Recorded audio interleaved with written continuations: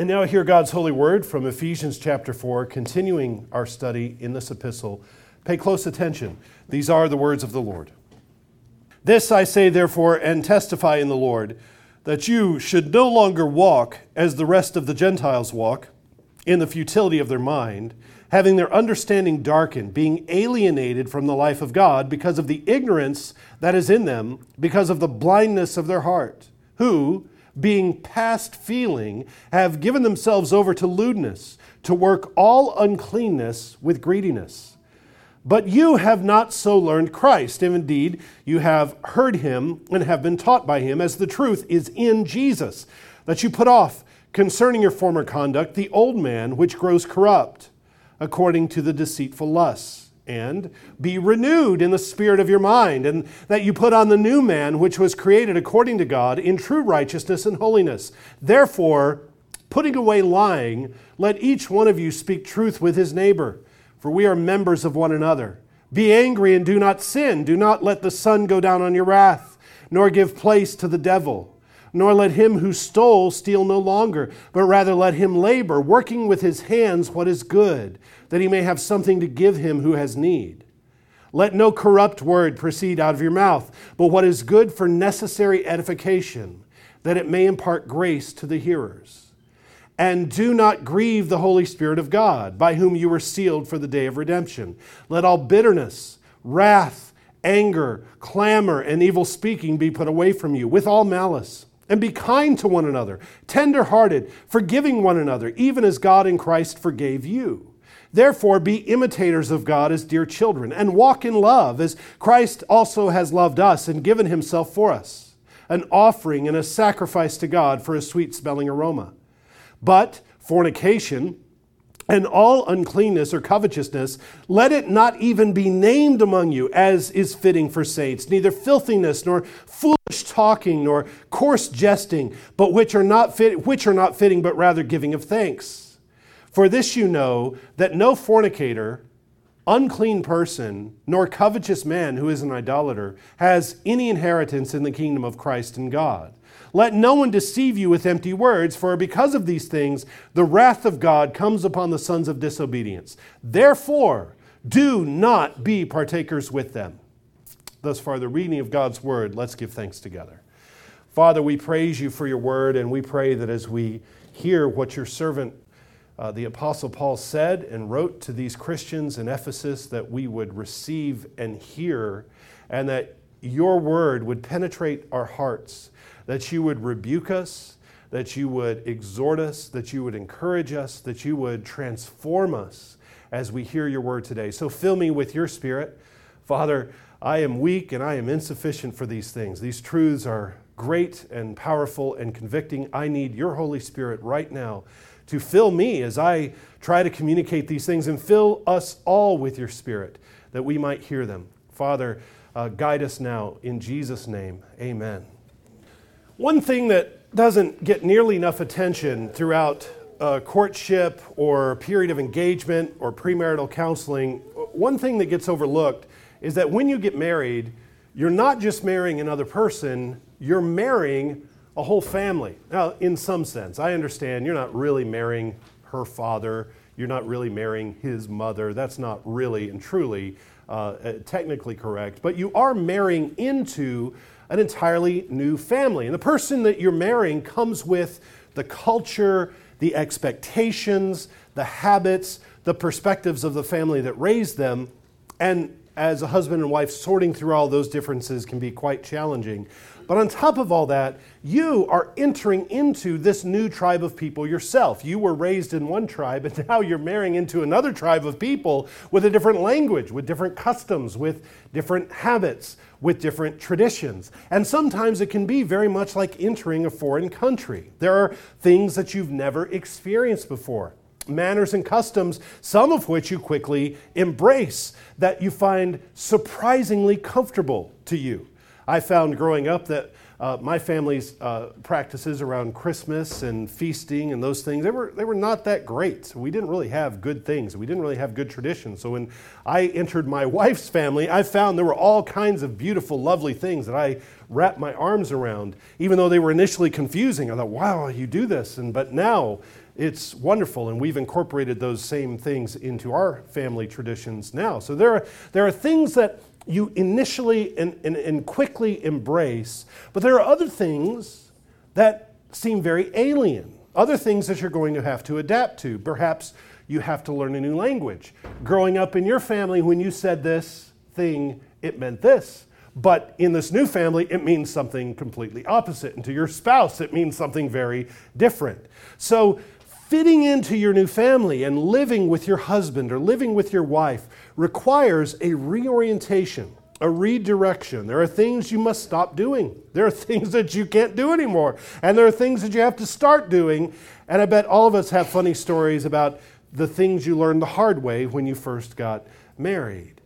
Our lives as Christians have a similar trajectory. We leave our natural family, whose head was Adam, and we join a brand new family whose head is Jesus. And so in making that transition from the family of Adam to the family of Jesus, we have to learn new customs, a new language. We leave behind the manners and the customs and the tradition of the old family, and we embrace a new way of life, a new way of speaking, a new way of walking. And Paul refers to it in his letter to the Ephesian Christians. He talks about it as a way of walking. He keeps bringing up this word, walk. Like you all have your own gait, you have your own way of walking, there is a way of walking that exhibits Christ. There is a way of walking that shows that you're a member of this new family. We used to walk, Paul says, in a destructive, aimless pattern under the old creation, but in the new creation we walk according to the pattern of Christ. So in the first 3 chapters of this letter to the Ephesian church, Paul lays out this extraordinary wealth of theological information about the riches and the inheritance that we have in Jesus, and how in Jesus God has brought together heaven and earth, how in Jesus God has brought together Jew and Gentile, how everything is being brought together and made new and made whole in Jesus. Now, around chapter 4, Paul turns a corner, and he begins to teach us what that means for our walk. How does that change the way that we live? We who have been called saints, and again, anytime you hear the word saint, understand what we're talking about. Saints are those who have sanctuary access. You are saints. You have been called up into the heavenlies. You have access to the throne room of God. He has shared the mysteries of His eternal counsel with you and shared them with you in such a way that you don't keep them secret. You talk about them all the time. You spread those mysteries out all over the place and you share them. That's what it means to be saints. Now, those of you who are saints, who have this high calling and this high status, you have a certain walk. Again, well, I've titled this series Mystery and Manners. We've spent the first 3 chapters looking at the mysteries, and the mysteries are going to come up again, but the mysteries of God's counsels, and now the manners that flow out of those mysteries. As people who have access to those mysteries, how do we walk? What are our manners? So we dive in with the Apostle Paul, and this is going to be one of those sermons. I'm not going to have 3 points of application at the end. This is application all the way through. Every turn, there's a new application. So let's read through and listen to what our brother Paul says.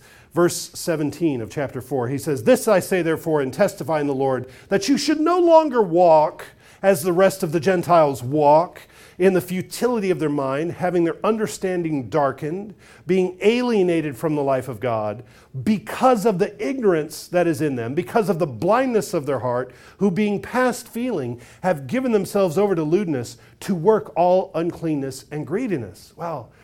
Paul, give us time to catch up. He piles on these descriptions of the condition that we're in when we're alienated from the life of God. He says they're darkened, they're ignorant, they're blind, they're past feeling, they're given over to lewdness, they're corrupt, they're greedy.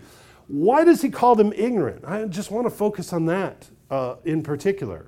Why are they ignorant? Well, it's not that they haven't read the right books. It's not that they're lazy with their homework. It's not that they're bad students.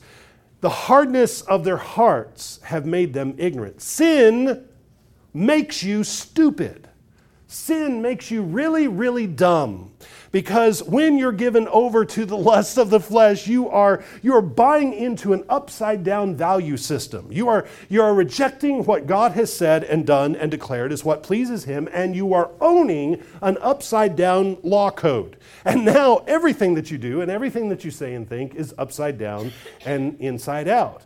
The hardness of their heart has made them ignorant, and sin corrupts their understanding and makes it impossible to think clearly, to exercise discernment. So if you go to the book of Proverbs, you find all this instruction on the dumb decisions you make when you don't fear God, when you reject wisdom. Not only do those alienated from the life of God, not only do they make colossally bad decisions, and you've known people who go from one really bad decision to the next, one really dumb thing to the next. Not only do they do that, not only do they have extremely poor judgment, but in their darkness, he says, they give themselves over to more and more perverse forms of stimulation and entertainment. Underlying all of this is a lack of contentment in the world that God made. They're not satisfied with things as God has set them up. They can't rest in being the man or the woman that God created them to be. And so they have to pervert things and they have to twist things until they can't feel anymore. He says they're past feeling. You enter into some perverse pursuit and it feels good and it seems good for a while, but all the joy seeps out of it, and it's no longer any fun. So you have to find an escalatingly worse, more perverse form of entertainment, and you indulge it until that's not fun, and that's not titillating anymore. And you get numb, and you get calloused, and you're past feeling. You work harder and harder for the next thrill, the next high, and the return is less and less. The yield is worse and worse, and there's less satisfaction and more boredom. And that's the description of those who are alienated from the life of God. But he turns a corner. He says in verse 20, you have not so learned Christ, if indeed you've heard him and have been taught by him, as the truth is in Jesus. That's not what you've been taught, Paul says. I love the phrase, you have learned Christ. I love that term, that Jesus himself is the substance of Christian teaching. Know Jesus and you know how to live. Know him and you know what you need to know. Meditate on him and you have it. But this slow spiral that he's just described, this spiral into ignorance and gloom and desolation and callousness, this deadness, he says that doesn't describe your life. You have been taught by Jesus. The truth is in him, and you are in him, and you don't need to live that old way.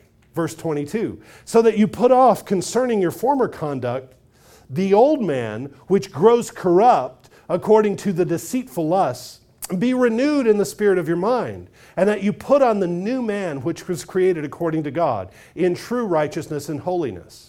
There's new creation language all over the place here.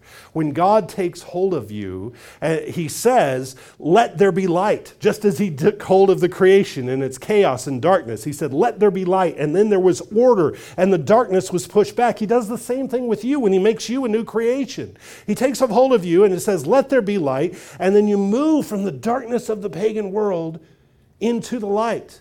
And now that old man, the old Adam, the old creation, only grows more corrupt. It doesn't grow in order. It doesn't grow in beauty. It grows only in lust and in perversion. The new man, the new self, becomes more godly. And what does it mean to be godly? It means to be like God. It means to love the things he loves, delight in the things that he delights in, laugh at the things that he laughs at, and to hate the things that he hates. That's what it means to be godly. Now, how do we grow in this way? What does it mean to be truthful and righteous and holy in the way that he's describing? Where do you go in the Bible to find out what pleases God? Where do you go to find out what it means to be godly? To find out what God loves and what God hates? Well, the first place you would go, I hope, you start with the Ten Commandments. And this is what Paul is about to do throughout the next several verses. He's going to point us to one commandment after another. And I can hear you protest. If you've been following along so far, you might protest and say, but, Brother Paul, I thought you just said that the whole law was obliterated in Christ. Didn't you just say that a little while ago? The whole law is obliterated and abolished in Christ. And in Colossians, in your letter to the Colossians, you said the law was nailed to the cross. So why are you now taking us through the Ten Commandments? I thought this was all defunct. I thought it was over with. Well, remember, as we walked through that, we saw how the old covenant is abolished. The old covenant is no longer in effect as a means of relating to God. The old covenant is no longer the covenant by which we approach God and relate to Him. So we're not bound by the laws of purity. We're not bound by the ritual animal sacrifices, the dietary laws. All of those things are abolished. However, the law is not abolished as a revelation of God. It is not abolished as a means of showing us what God values, what He loves, and the kinds of things that He hates. It still shows us how God thinks. Now, of course, Jesus fulfilled the law. In fulfilling the law, in obeying it perfectly, He personified the law. And when He was nailed to the cross, the law was nailed to the cross. The law died, and then the law was resurrected with Jesus in a whole new way. Now we have what Paul refers to in other places as the law of Christ.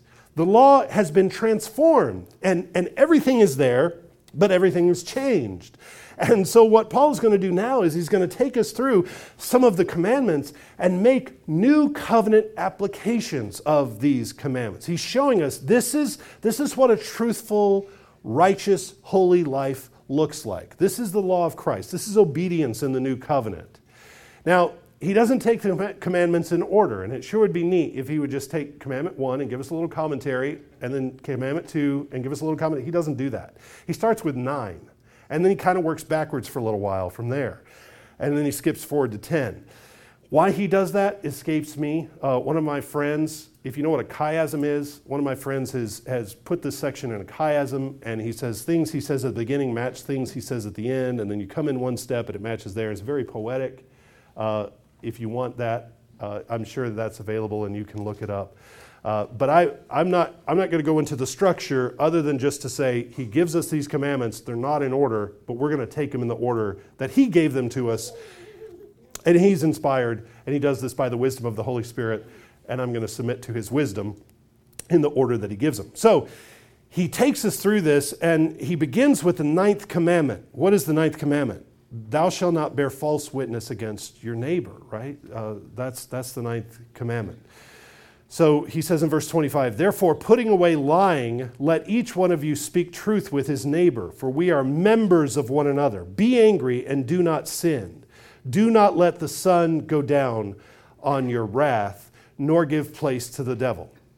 The context of the 9th commandment, which has to do with bearing witness against your neighbor, the context of the commandment is the law court. Where do you bear witness? You bear witness before a judge. You give your perspective or your thoughts on a situation or what you witnessed to either exonerate someone or to convict them. Either way, God's law requires your testimony in a law court situation to be absolutely reliable because your words are powerful. Your words mean something. So God requires you to judge with truth and then speak with truth and do not bear false witness. Do not lie against your neighbor in a courtroom situation. Now, of course, we extrapolate from that and we take as application from there that we always, even outside of a courtroom, we always use our words in a way to uphold our neighbor, uphold his life, and protect him and his possessions, and not to tear them down. We always use our words in life-giving ways, not in destructive ways. So Paul builds on the 9th commandment, and he adds to that, why do we do this? Why do we not lie? It's because we belong to each other. We're like Velcro with the little hooks and the little fuzzy part. They just stick together, right? We're bound together. Well, Velcro's not a great example, right? Super glue, maybe. I'm reaching here. I'm looking for something that sticks. Maybe you can find something better. We're in each, and there's this indwelling with each other that sticks us together. We belong to each other. We have a common life with each other, with our neighbor, with our brother. So because we're stuck together, we use words to build each other up and not to undercut each other, not to undermine each other. So truthfulness does not mean using truth in a hurtful way. You can say something that's absolutely true and absolutely uncalled for. You can say something that's 100% factual and 100% out of place and 100% not helpful at all. There are ways to say things that are truthful but not fitting. Now, if I say your shirt is really ugly, and I'm not looking at anybody individually, but if your shirt is really ugly and your tie really doesn't match it, that's probably not the first thing I want to say to you when I greet you. That may be true. It may be objectively true that you have a terrible taste in fashion and sense of dressing yourself. You're really bad at it. That may be objectively true. However, saying that doesn't build you up. I may be taking you aside and say, hey, buddy, you want to go shopping sometime? I got some pointers for you. Maybe that's helpful. But you see, it's better to keep silent than to say things that are only going to hurt people. Something may be 100% true and 100% destructive. So, for example, if you're hiding spies in Jericho and somebody knocks on your door and says, do you have spies here? What do you say? Well, if you're faithful, you say, no, there are no spies here. See, if you're a midwife in Egypt and you're protecting pregnant women, Jewish women in Egypt, and they say, well, these babies, as soon as they're born, I want to make sure that you kill the baby boys. And you say, I don't know any pregnant women. I don't know. I hear about these Jewish women having babies, but they happen so quick, I can't even get there before the babies are born. See, telling the truth to people who are going to destroy innocent lives is not righteous, it's wicked and it's foolish. The purpose of truth is always building up your neighbor. It's always preserving his life. So we're prohibited by the 9th commandment from making statements that are true but destructive or untrue and twisted in a way to bring undue shame and dishonor. And we're forbidden from withholding the truth when it could save an innocent person. The principle is that we always orient our speaking toward the building up and the lifting up of others. We speak the truth with our neighbor and on behalf of our neighbor because we are one body. We are together. We belong together. He says, be angry and do not sin. And he's quoting a piece of Psalm 4 there. And if you read Psalm 4, the context is that David has been slandered and he's trying to sort out how to deal with it. And the gist of the psalm is that when people abuse you and say things are false, you don't say anything back. He says, you meditate. Where does Psalm 4 say? He says, David says, be angry and do not sin.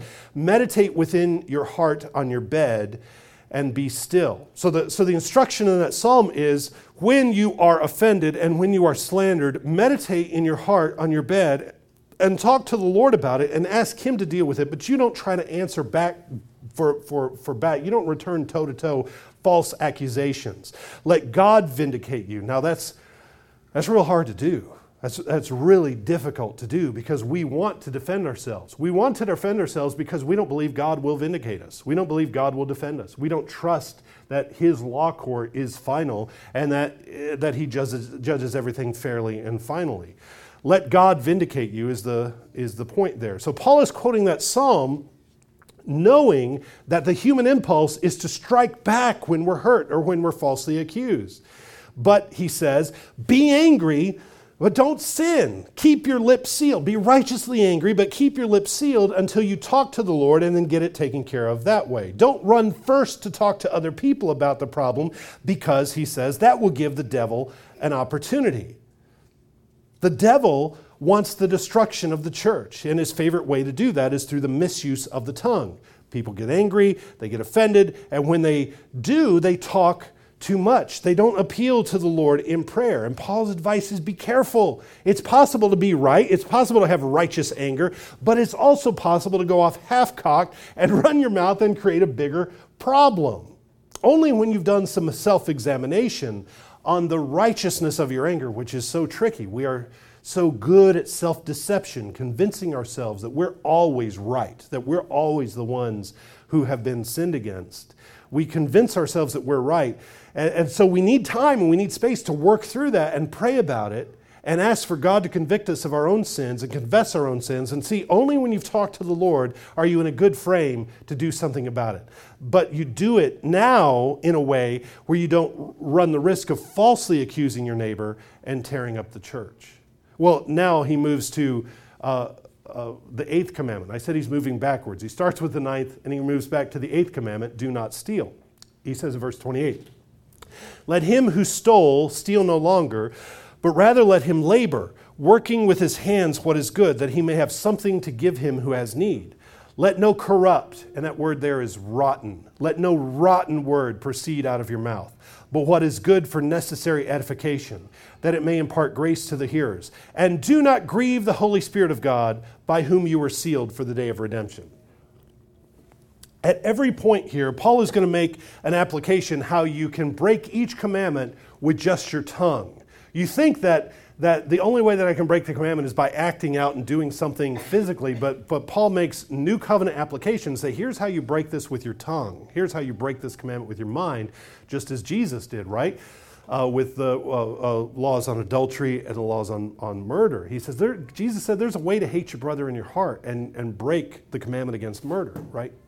And Paul makes this application. At just about every point, he says, this is how you use your tongue. So here he talks about literally stealing.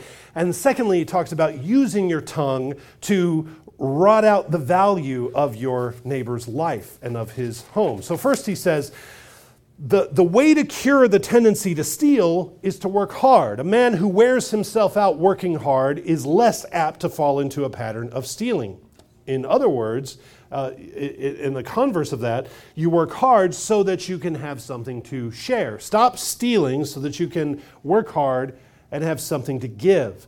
The book of Deuteronomy, as you well know, we went through this a couple years ago when we went through the Ten Commandments. We always dipped into the book of Deuteronomy because the book of Deuteronomy is full of applications of the Ten Commandments. And so when you're working through Deuteronomy and you get to the prohibition against stealing, that's where you get the gleaning laws. You remember the gleaning laws are where if you've got a field, you don't harvest all the way to the edges. You leave the edges for those in need, for the widow, the orphan, whoever needs, and they can come, like Ruth, like she did for Naomi. She came and gleaned the edges of the field. Well, Paul makes the same connection here. That was Deuteronomy. That was Moses' application of the law. Now, Paul makes that same connection. He says, work hard so that you have something left over to give someone in need. So joining the new creation family, being a new man, means that we have this reorientation, this new culture. Don't steal and don't take. No, work and give and share. And he makes a comment on how you can steal with your tongue. You can tear down someone's reputation. You can tear down their house.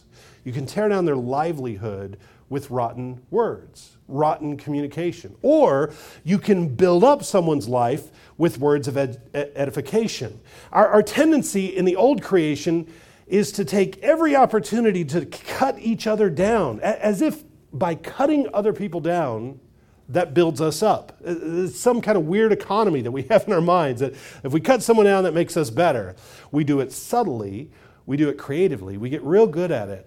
But we criticize and we accuse people in such a way that undermines their lives and their livelihood. God's law requires you to build up your neighbor's estate with your words. Deuteronomy is full of laws like this. Deuteronomy is full of laws like, if you see your neighbor's animal straying from the pen, you don't clam up. You don't go back inside your house. You say something about it. You tell your neighbor, you get the animal, you take it back. You don't be quiet.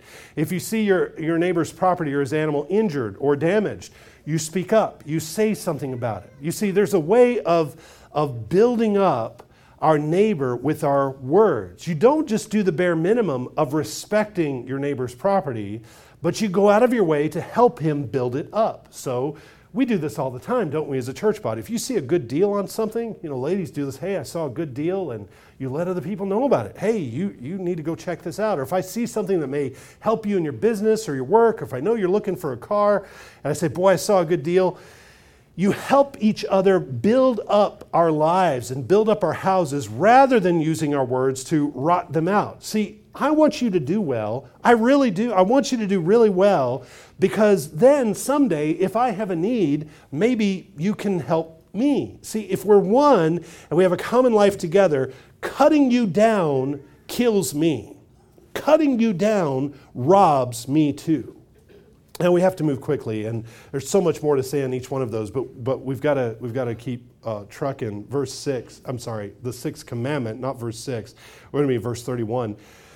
He goes to the sixth commandment. He says, do not kill. And when Deuteronomy makes application of this commandment, it regards not only acting deliberately with homicidal intent, which is prohibited. You don't act deliberately with murderous thoughts. But it also deals with acting carefully in order to protect other people's lives. So if you're chopping wood, this is the example that is given. If you're chopping wood and the axe head flies off, you're responsible for that. So be careful with your axe. Watch out with your axe. There are all these OSHA standards in God's law. I'm not sure if you're aware of that. So Paul's going to comment now on the sixth commandment.